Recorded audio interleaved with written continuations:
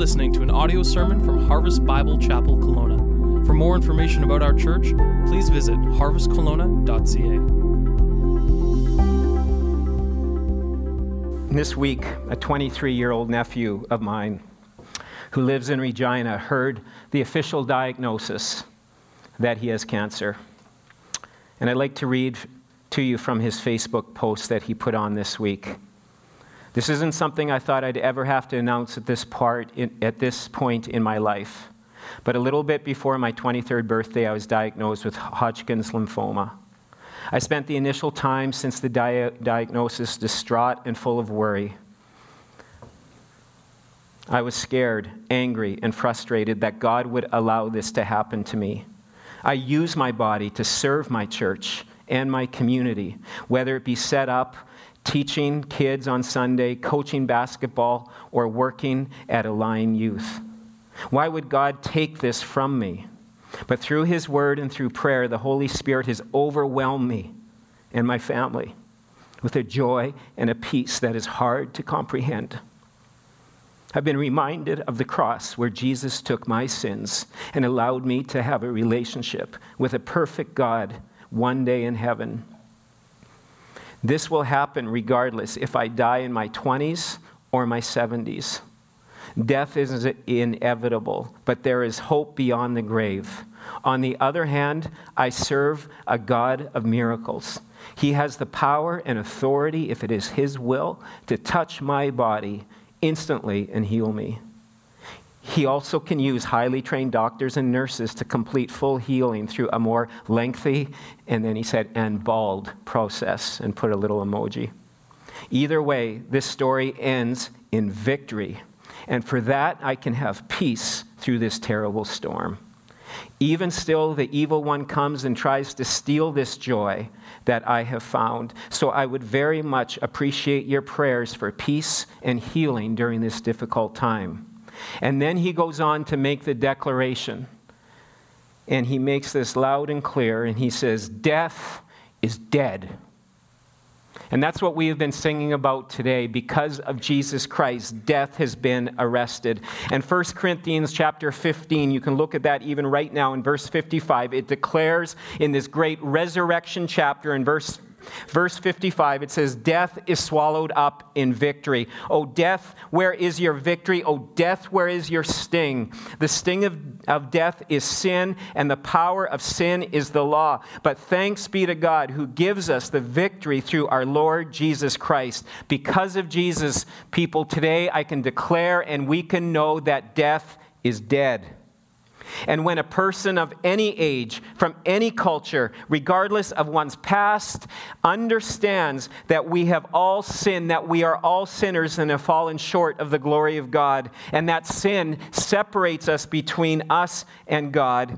But when we understand that Jesus then came into this world as the perfect Son of God, who died on the cross in our place, taking the sin and punishment and the wrath that we deserve upon Himself, and then on the third day rose from the dead in resurrection power. And when that happened, death was dead. Death was defeated. And for anyone who calls upon the name of Jesus, repents of their sins, and receives Him as Lord and Savior, we can declare, and you can declare, that death is dead.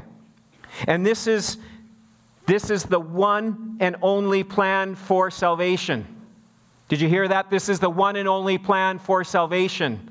People today, even in churches, are saying, well, there should be many ways, and we must be open to accept many ways to salvation, many ways to God. We're not in charge of that.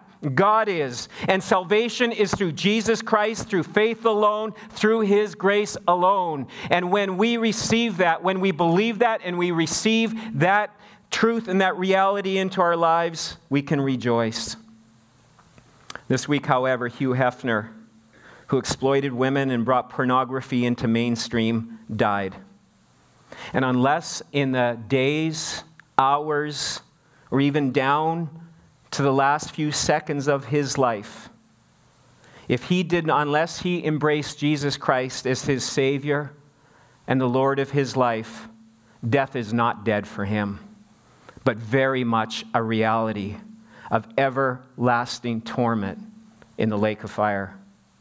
And not only for Hugh Hefner, but for any and all people who do not believe and receive Jesus Christ in the way that we've talked about. This isn't a Meldon thing. This isn't a Harvest thing. This isn't what I have to say. This is what God's Word declares to us.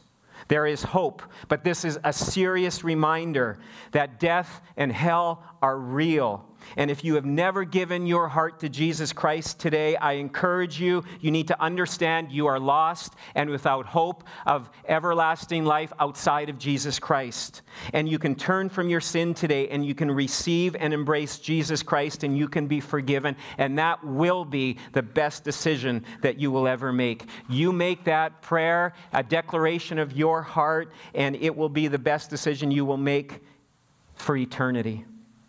And for those who have personally have done this in your life, and many of you have received Jesus Christ as the way that I've described as your Lord and your Savior. We then must get serious about the mission that we've been called to be a part of. We understand this reality that death is real and heaven and hell exist. And that people who do not turn to Jesus, that is where they will go. No matter what kind of good works and the good life they have lived, without Jesus, all are lost. And this is where after the end of this great resurrection chapter, we have this important word in 1 Corinthians 15:58. We have the word therefore. Therefore, in light of all of this, and this is one of the most explosive and important therefores. There's many important therefores in the Bible, but this is another one of these important ones. And it goes on to say, therefore, and as it continues on, beloved brothers, be steadfast, immovable, always abounding in the work of the Lord, knowing that in the Lord your labor is not in vain. It says here we are to be steadfast. I encourage you to underline that in your Bibles. We keep on going and we don't give up. You keep your hand to the plow no matter how hard it gets. We are to be immovable, meaning that you keep your balance.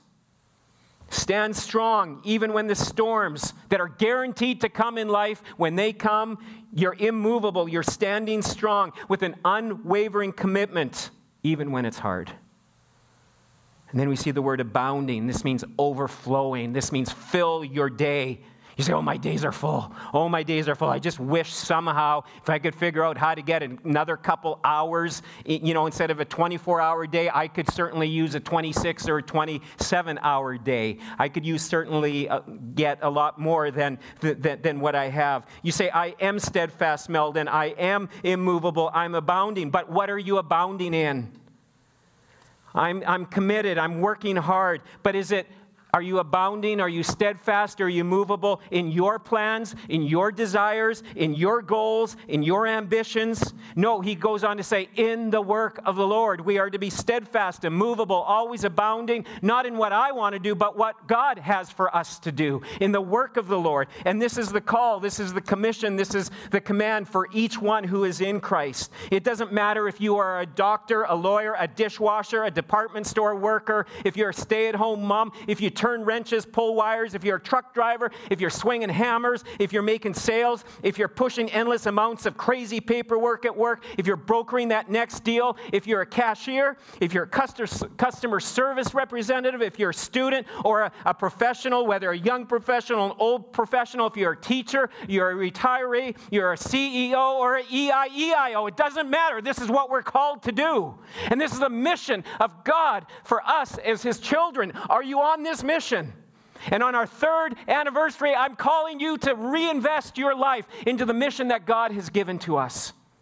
And whether it is here at Harvest or whether God has called you to be someplace else, we are to be faithful in the mission of God to take His name to a lost and a dying world. Monday morning, 3:30 in the morning, crazy, was up, met with Thomas Bankowski. He flew down with me to Dallas. We went down there. We were back Tuesday night, crazy. This old body can't take some of these time changes and all these things and lack of sleep. But it was so incredible to be together with about 200 others committed to church planting in Canada, North America, around the world. And to say we got to get after it because over 42% of the world has never even heard of the name of Jesus. I was talking to a hairdresser this past week. She has no knowledge of Christianity, and she's grown up in Canada. She's not an immigrant. She hasn't, just come from another country. She's grown up in Canada. She knows nothing about Jesus. And that's here in our own city. We have been given this command. We have been given this mission from God. Now you might say to yourself, oh, Meldon, check mark. I'm steadfast. I'm immovable. I'm always abounding in the work of the Lord. I'm committed. I'm a committed worker. I work hard. I serve hard. I'm giving my best. But folks, we have to, even at that, I say thank you for the way that you serve the Lord, but we have to even examine our hearts when it comes to that. Who am I doing it for? Am I doing it for the glory of man? Am I doing it because of the fear of man? Am I doing it to try to maybe earn some favor or kind of mark a checklist or maybe even in some kind of way think we can impress God and earn favor from Him because after all, I kind of owe Him? No, we don't owe Him. His Son paid the price for us. Are we seeking in what we're doing and what we're serving? Are we seeking our own glory? Are we thinking, how is this going to make me look? How is this going to make me feel? No, we are here to serve God, to glorify Him. And in what we say and we do, would it bring glory to Him with the right heart, with right motivations. And this is something daily we have to continue to do because somehow I want to keep moving on the throne. I want it to be about me. I want people to like me and to think, oh, how impressive or how, what a leader or whatever it is, all these crazy things that come to our mind. I want to be used of God for my glory. No, it's got to be for God's glory and God's glory alone. He gets the glory. Right motivations. And it all, and this flows from a deepening heart of worship and reverence and awe for God. God's glory and God's glory alone. And that's why it's important we stay low. We stay low in humility, in dependency upon God. And so that's how 1 Corinthians, this great chapter ends, this great resurrection chapter, calling us to be steadfast, immovable, always abounding in the work of the Lord. And then chapter 16, we get some practical instructions on some ways that we can be steadfast, immovable, always abounding in the work of the Lord. And the last couple of weeks, we looked at the first few verses, the first 4 verses there, in reference to our generosity, that this is something, when it comes to giving to the Lord's work and giving sacrificially to His work, something we need to be a part of. And now this week, we come to verse 5, and it has to do with making our plans, making our future plans. How do you prioritize your life? How are you making your current decisions on how you should live the next 3, 5, 10 years, however many years? Maybe you've got 50, 60 years to go still. You have no idea. You think, well, if I live to, a certain age, I've got so many years, and you're kind of thinking along these lines. How do you fulfill the mission of God? How do you prioritize your life? You know what? God's Word has an answer, even in the last chapter of 1 Corinthians here in chapter 16. And the big question is, do we fit God into our plans, or is God the one that is over and above all of our plans? Do we set our own path and our own likes? Oh, I think I want to do this. Oh, I have an interest in this. And then we just expect God to sprinkle some of His God dust blessing upon our lives, and then we go with it. It's like, God, here's what I'm going to do. You coming with me? Is that, we wouldn't say that, but maybe oftentimes I think we live like that. And in 1 Corinthians 16, verse 5, Paul is making some personal remarks, and he's sharing his travel ministry itinerary with the people. And this is something that oftentimes I'm totally guilty of. I don't know how many times I've read through the book of 1 Corinthians, and this is like, just, you skim over these verses, it's like, boring. It's just, it doesn't seem like there's a lot there. But this is what I love about God's Word. This is the treasure that it is as you dig into it and you take this nugget out and you polish it and you just see a beauty and you see a power and you see priority and you see the way that we are to plan out our lives, and we can learn from the Apostle Paul. After all, 2 Corinthians 3:16 says all Scripture is God-breathed. This is just as important as some of these major doctrinal statements that we have throughout the Word of God. This is important because it says all Scripture is God-breathed, profitable for teaching, for reproof, for correction, and training in righteousness. I pray that these verses 5 to 12 would train us today, would teach us, would correct us, would reprove us. And so let's read here. I'm going to read these verses. as we get some insight into what made the Apostle Paul tick as well as his travel itinerary. I will visit you after passing through Macedonia, for I intend to pass through Macedonia, and perhaps I will stay with you or even spend the winter, so that you may help me on my journey, wherever I go. For I do not want to see you now just in passing. I hope to spend some time with you, if the Lord permits. But I will stay in Ephesus until Pentecost, for a wide door for effective work has opened to me, and there are many adversaries. When Timothy comes, see that you put him at ease among you, for he's doing a good work, for he's doing the work of the Lord as I am. So let no one despise him. Help him on his way in peace, that he may return to me, for I am expecting him with the brothers. Now concerning our brother Apollos, I strongly urged him to visit you with the other brothers, but it was not at his will to come now. He will come when he has the opportunity. Basically, as I said, we see the Apostle Paul's travel itinerary. And you know what, Harvest, I believe very much here on our 3rd anniversary, this is a timely word, because so oftentimes we can kind of start to take our foot off the pedal. We can start to coast and be comfortable in our Christian lives, and even when it comes to the church. I was told shortly after we planted and started things here, they said the first 2 years are going to be a marathon, and then after that it becomes or it's going to be a sprint, and then beyond that it's going to be a marathon. Folks, there's an aspect here. We need to keep the sprint going. We can't take our foot off the pedal. We need to keep going. Our city, our region, our nation are full of churches that are sitting, going through the motions, have no mission, no plan to reach the lost world. They're sitting in comfort. No, that's just too good, you sitting in these chairs right now, and so put your chairs down, like make it difficult for yourself. It might encourage you to actually do that. Some of you might need to, so keep them up, but don't fall asleep. And if someone falls asleep by you, smack them in love, say, this is in love, wake up, actually do that right now in case anyone's out. Turn around, just say, wake up in love, these seats are so crazy. But these seats are a reflection oftentimes of our spiritual lives and our churches today. And we sit back, feet up, think we can just kind of coast and take it easy, and we can be ministered to, and then go out and live our lives. No, that's not what we're called to. And what we see here from the Apostle Paul is an unwavering when it comes to the mission. And when it comes to Paul's plans for the future, when it comes to our plans for the future, there must be an unwaveringness to our mission. We must be unwavering in the mission that we've been called to. Look at in verse 5, he says, I will visit you after passing through Macedonia, for I intend to pass through Macedonia, and perhaps I will stay with you or even spend the winter, so that you may come and help me on the journey wherever I go.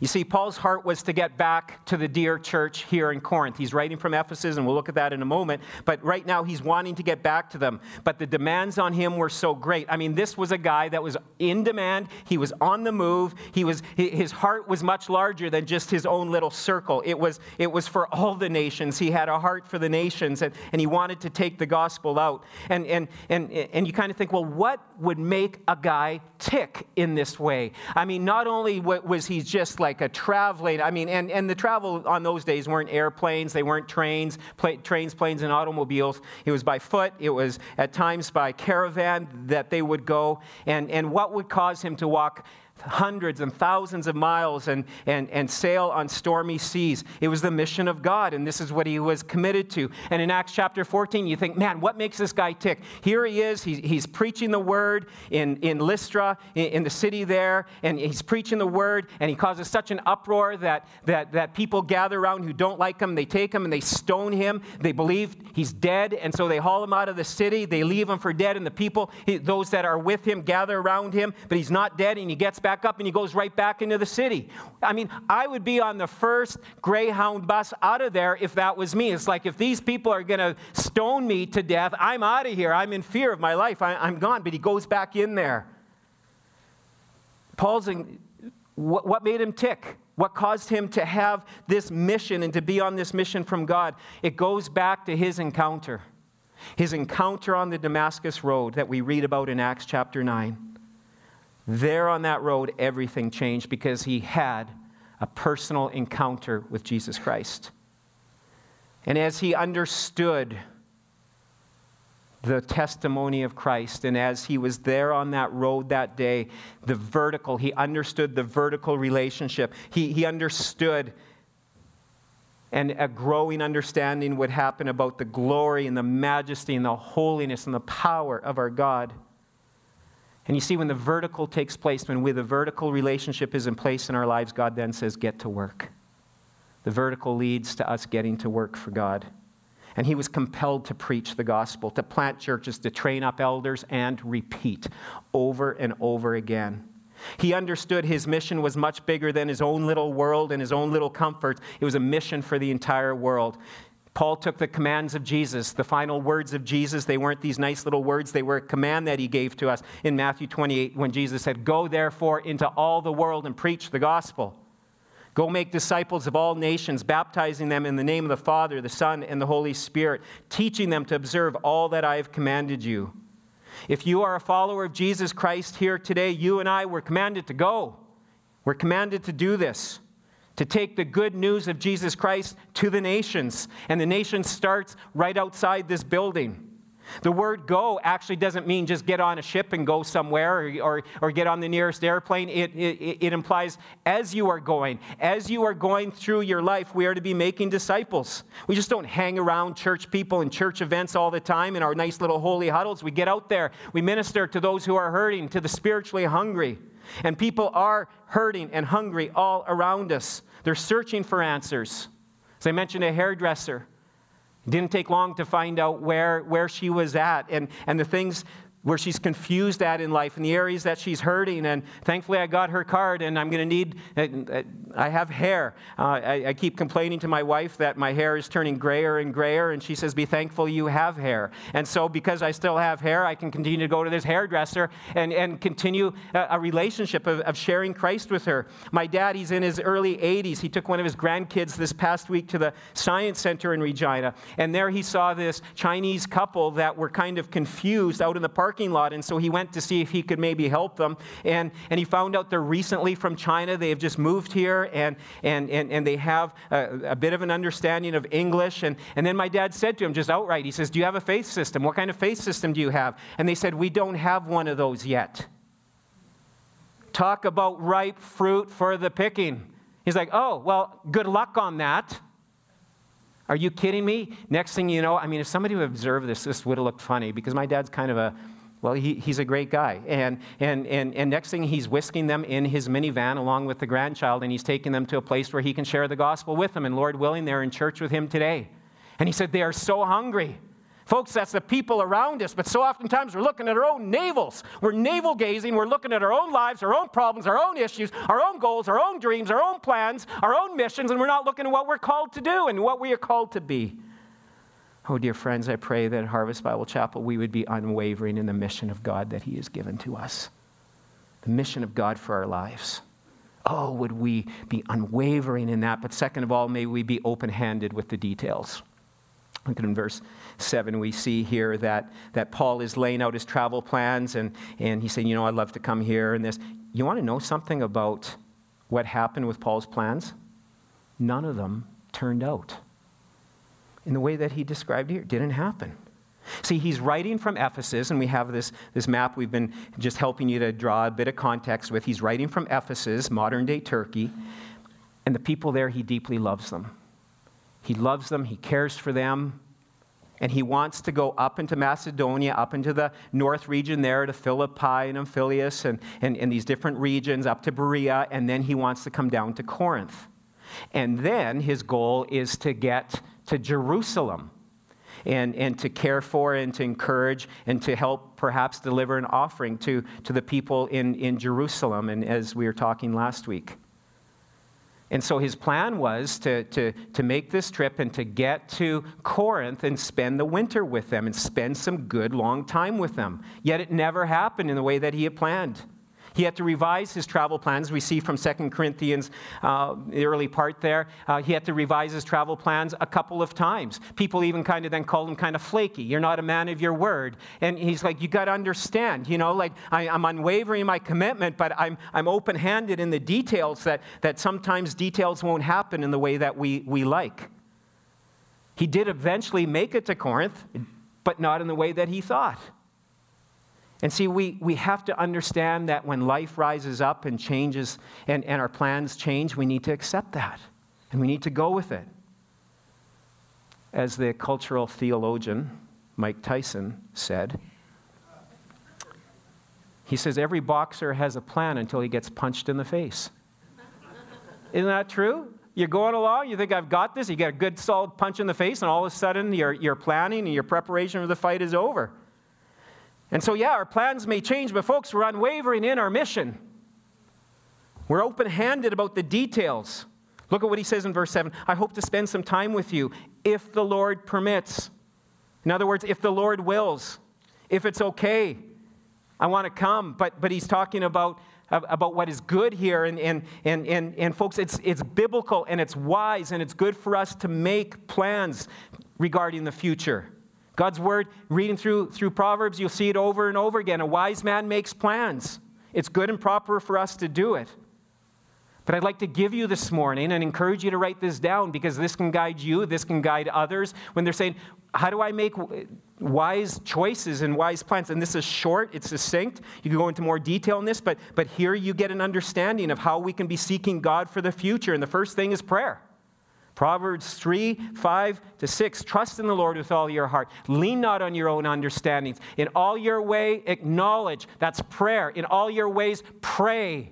Acknowledge Him. Acknowledge God. You pray to God, and He will make your path straight. It starts with prayer, seeking God for your future plans and endeavors. Starts with prayer, and there's also a verse there in James chapter 1. It's getting before God in humility, and not saying, here's my plan, God. It's like, God, what is your plan in this? Here's this opportunity. God, what do you have to say? And we find that by seeking God. First thing, prayer. Second of all, run our plans through the grid of God's word. What does God's word have to say this? Will my plans cause me or cause others to compromise the word of God or the testimony of Jesus Christ? Ask yourself that question. God will not lead you into anything that God's word goes against. He will not lead you. He will not call you. He will not tell you to marry someone who is unsaved, who does not know Christ. He's very clear in His word in that. He's very clear in His word when it comes to sexuality, that is, between a male and a female, husband and wife in committed marriage. There's no exceptions. And so don't even seek God about those kind of things. It's already done. It's a no. And so we seek God for this through prayer, through the Word of God. And we have to lead ourselves in this. Some great verses to ask ourselves, and this gives a nice summary in God's Word. Colossians 3:17, it says, and whatever you do in word or deed, do everything in the name of the Lord Jesus, giving thanks to God the Father through Him. In what you're doing, are you taking the glory for yourself? Are you doing it to make a name for yourself or a name for Jesus? Do it all for the glory of Jesus. Giving thanks. Be a thankful person. Ascribing thankfulness and praise to Him in what we're doing. 1 Corinthians 10:31 says, whether you eat or drink or whatever you do, do it all to the glory of God. Is God being glorified by what I'm thinking about, what I'm planning, what I'm deciding? Does this bring glory to God? God's word also calls us to lean on wise counsel. It's not in your notes, but I encourage you to put in there wise counsel. Brothers and sisters who can walk with us and pray with us. And when it comes to making plans for our lives, it may be your parents, it may be a friend, someone in your small group, a long-standing brother or sister in Christ. I'm so thankful for the wise counsel that God has brought into my life, but on many of those occasions, I've had to seek them out. And I seek out their wise counsel, and I ask them to study along with me the plan that I'm looking at and see what the Lord, how the Lord is leading and guiding, and if they have insight for me in that area. I'm just so thankful. I think every decision I've made, from marrying Charlotte to every move to even houses that we've bought, all of these things on these different areas, we've sought wise counsel. And those are on the big things, but also on so many little things. How do I handle this situation? I want to do it in a way that's honoring to God. The third test is tested by the Holy Spirit. Now, God's Word does not always give us the exact clarity that we're looking for. When you're perhaps looking to relocate to a different city, or buy that house, or find that person to marry, or the school that you should attend, or the vacation that you should take. These are things we all need to be praying about. And yes, we pass them through the grid of God's Word as far as just when it comes to our money, when it comes to our time, when it comes to our quality of life, when it comes to, other criteria that we see in this. But there's areas where the Bible doesn't lay down the principles or give us the specifics, but it lays down the principles. I never found Charlotte's name in the Word of God when I was studying it, as far as, is she the one that I should marry? I never found Charlotte. I never found Kelowna. I never found Cobble Crescent anywhere in the Word of God. And yet these were all decisions that we trusted God in. And Colossians 3:15, go to the bank on this one. Go to the bank on this one. Let the peace of Christ rule in your hearts. When we are seeking the will of God and we're praying about it, we're passing it through the grid of Scripture, then we come to the peace of God. May it rule. That word is umpire. Safe or out, strike, ball. There's decisiveness. And the peace of God will rule your heart. Someone says when you come to a fork in the road, take it. It's really wise, isn't it? But allow the peace of God to rule. Now, when you think of peace, the peace of God, you might think, this is how I should feel, a nice ocean sailboat ride, or a nice time, in the Caribbean, and, where I'm being fed appies and a nice cold drink, or a nice Okanagan sunset. This is the peace of God.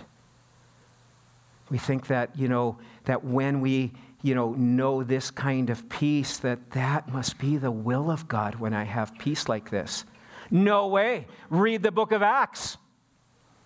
It's not like this, that it can be, and it can be like this in our heart, but the surroundings and what's going on with us may be a nightmare, maybe a hurricane, maybe crazy, and yet in the midst of it, we can know God's peace. Just think of what I read to you about my nephew.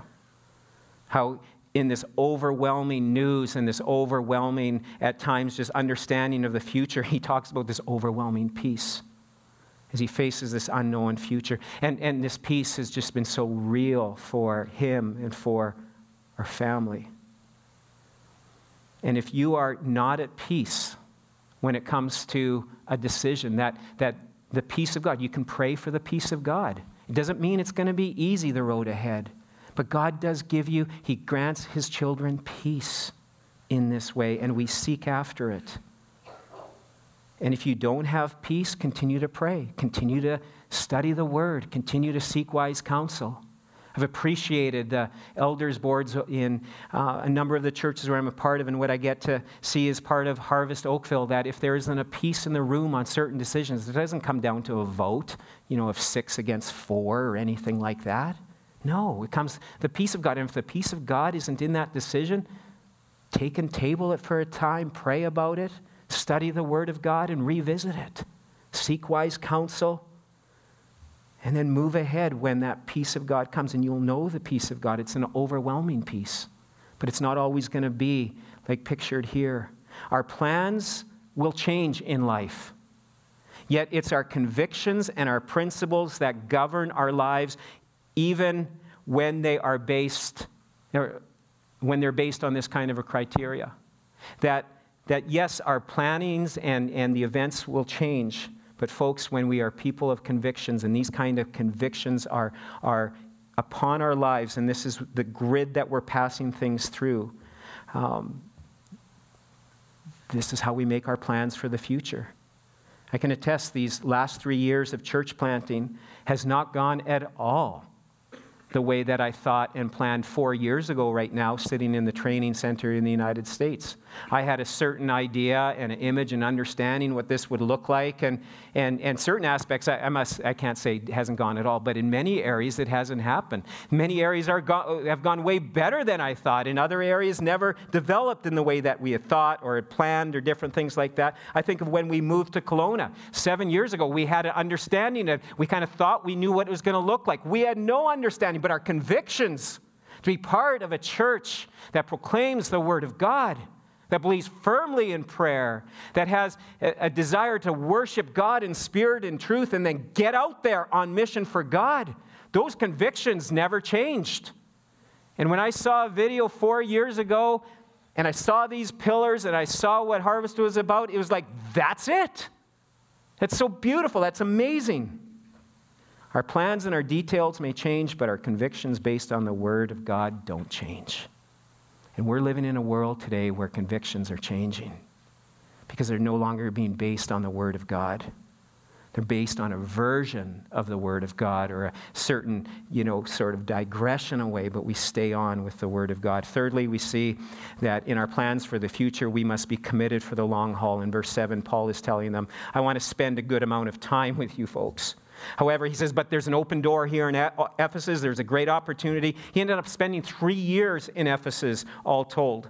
There was a great opportunity, and he wanted deep relationships. He didn't want to just come in and dash out and go on to the next thing. Even though he had a heart for the nations, even though he had a heart for other nations and countries and regions, he was still all there. Wherever he was, you are to be all there. We are to give a full shovel in the work and in the investment in the lives of people that God has placed in our lives today.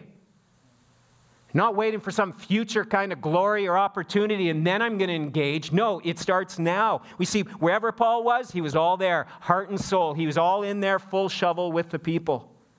And so oftentimes we can stand around and we're waiting for that next opportunity, or we're waiting for God to use us. We're waiting to be trained or waiting to hear the voice of God and for the heavens just to open and for us to be dropped into the situation and we're Superman for this situation. Yeah, that doesn't happen.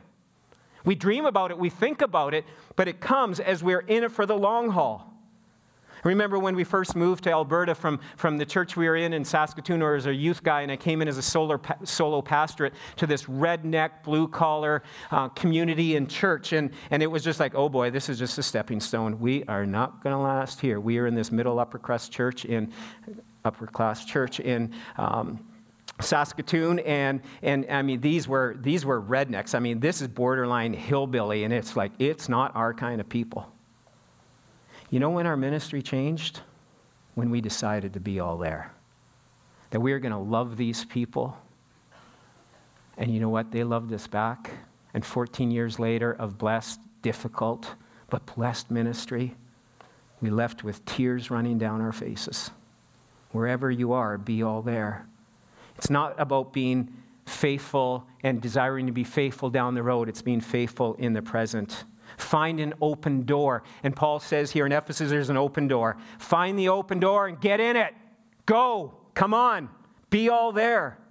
You think of Stephen and Philip in the book of Acts. Men used of God in a mighty way, in mighty ways that they were used. You know how it started out for them? As waiters on tables for a bunch of widows. There was a problem in the church. The widows were being overlooked. They needed to be fed. And so then the apostles, they end up saying, choose some men full of faith, Holy Spirit, and wisdom. You think, wow, that's quite a resume for individuals to wait on tables for widows. Oh no, God had a plan, a lot more for them than that. But God wanted to see, are you faithful in the little things? We're waiting for the big things. We want the big things. God says, you be faithful in the little things. When I started in ministry quite a few years ago now, and there's a picture of myself and Pastor Regier together taken this summer. I came in fresh out of college thinking I knew it all, and I didn't. And he would do things and say things, and I'm just like under my breath, that is just dumb. That's not the way that you do it. But I was told early on by one of my leaders, he says, if you go and you learn from that man, you will be equipped well to serve God in ministry. I'd always told God, I'm never going to plant a church. That's dumb. Never. He planted 4. And I got to be a part of a church that was then 5 years old as I came in as this young youth pastor who thought he had it all together and clearly didn't. And I came alongside him, not knowing at times what he was doing or what he was thinking, but I came alongside, and those were some incredible years where I got to learn from a man who had seen so much. Years later, as I became a senior pastor on my own, all those dumb things that I thought that he was doing that I thought were like, why is he doing it? Guess what I was doing? Those exact same things because they made sense. I was so smart. I thought I had it all together. And it's about being faithful, giving that full shovel where you're at. And what does God have down the road for us? I don't know that. Maybe it will be a lifetime of waiting on tables, but you'll have joy. Or maybe it's something in a greater way, a greater capacity. I pray that there will be pastors and church planters and missionaries that will be raised up here from this room, this very room, or from the kids in Harvest Kids, because God has gotten hold of their life through the teaching that they get here, through the Word of God, and they're like, I want to give my life to the service of God, whether it's being a professional, whether it's being in the service industry, or whether it is being in the ministry that God would have that we would be faithful. There's open doors all around. Folks, there's open doors. There's open doors in this church. Read the e-news. Week after week, we put things in there, and I think a lot of times we think, someone else will do it. I'm not going to do that. Take an open door. Washing kids' toys. Why? So they can have clean toys. There's so many germs floating around with your kids and with others, and an opportunity to wash toys, or even there's a need now, Pam just told me today, they need more toys, Hot Wheel cars and different things, Lego for kids, because some of them have disappeared. Not that any of your kids have done it, we just think that it's kind of been lost here at the theater. There's many opportunities, many opportunities. Go on our website and look for those opportunities that need to get done. It's not like, check my resume on this. No, open the door. Walk through it. See what God would have for you. And as we commit to these open doors of opportunity, God comes along and readies us and prepares us for whatever is next. Fourthly, when it comes to making our plans for the future, we need to be expecting and embracing opposition. Look at what Paul says. He's in Ephesus. He says a wide door, a great door of opportunity is open, but he says there's many adversaries. Folks, opposition will come. And right now, some of you need to hear this, because you think that maybe you're out of the will of God because of the opposition that is coming. That can sometimes be true, but oftentimes it is not true. It is the opposition that comes because we are in the will of God, because we are serving Him. There's going to be those negative thoughts. There's going to be things that happen that overwhelm us, that confuse us, and yet God will never do that as we turn to Him. One pastor said, everywhere Paul went, he caused a riot. Wherever I go, they serve me tea. And his life was living on the edge. He was ready to say what needed to be said. He was a loving man, but he was a bold man. G. Campbell Morgan, an old pastor, he said, if you have no opposition in the place you serve, you're serving in the wrong place. Living and doing the will of God was often very hard for Paul, as I've already described. It also was for Joseph and Moses and David and Ezekiel and Isaiah and Jeremiah, the disciples, the early church, even Christians today who are suffering greatly with great opposition. And that may even be you today where you are at. We can start to get tempted to think that when life gets rough, we're out of the will of God, as I've already said. No, it means very much at times that we are very much in the will of God. But God will use opposition. He will use setbacks, discouragements to strengthen you, to humble you, to correct you, to humble us in ways that we thought we were already humble in and we thought we already handle. Teach us greater repentance. And folks, I can attest this true in my life over and over again. And God will allow these things to happen to teach us and to train us. And the last thing that I want to share with you this morning is run with a team. You need to be running with a team. If you're not committed to a church, get committed.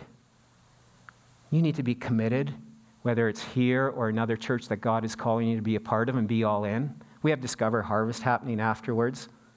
Just come to that, hear what we're about, 25-minute presentation, come and hear what it's about. Send other people our way, share the gospel with other people. but we need to be running with a team. These last number of verses, in verses 10 to 12, Paul mentions Timothy.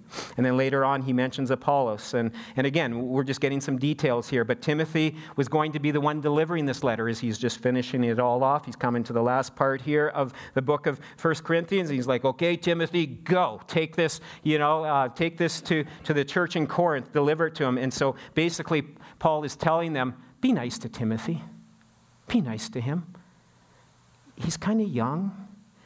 He's a little shy. He's a little sensitive. He kind of has a bit of a weak stomach. Don't be hard on him. Don't criticize him. Be kind to him and send him on his way quickly.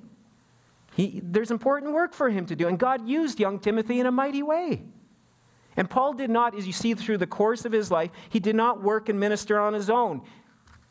There's no Lone Ranger. Who the thunder do you think you are, thinking that you can go through the Christian life and not have someone who's on your team, who's walking with you, a group of individuals in a group setting, small group, nice plug for small groups right now, but you need group life. You need others, believers in Christ, to say, I have my spouse. That's unfair to have it as your spouse is the one who is your spiritual partner in that way. Desire for you to be spiritual partners, pray together, learn together, talk together, but you need others. Men, God's word says iron sharpens iron, so as one man sharpens another. We also see through the word of God that women are to be with other women, to be able to learn and study and grow together, be in a group.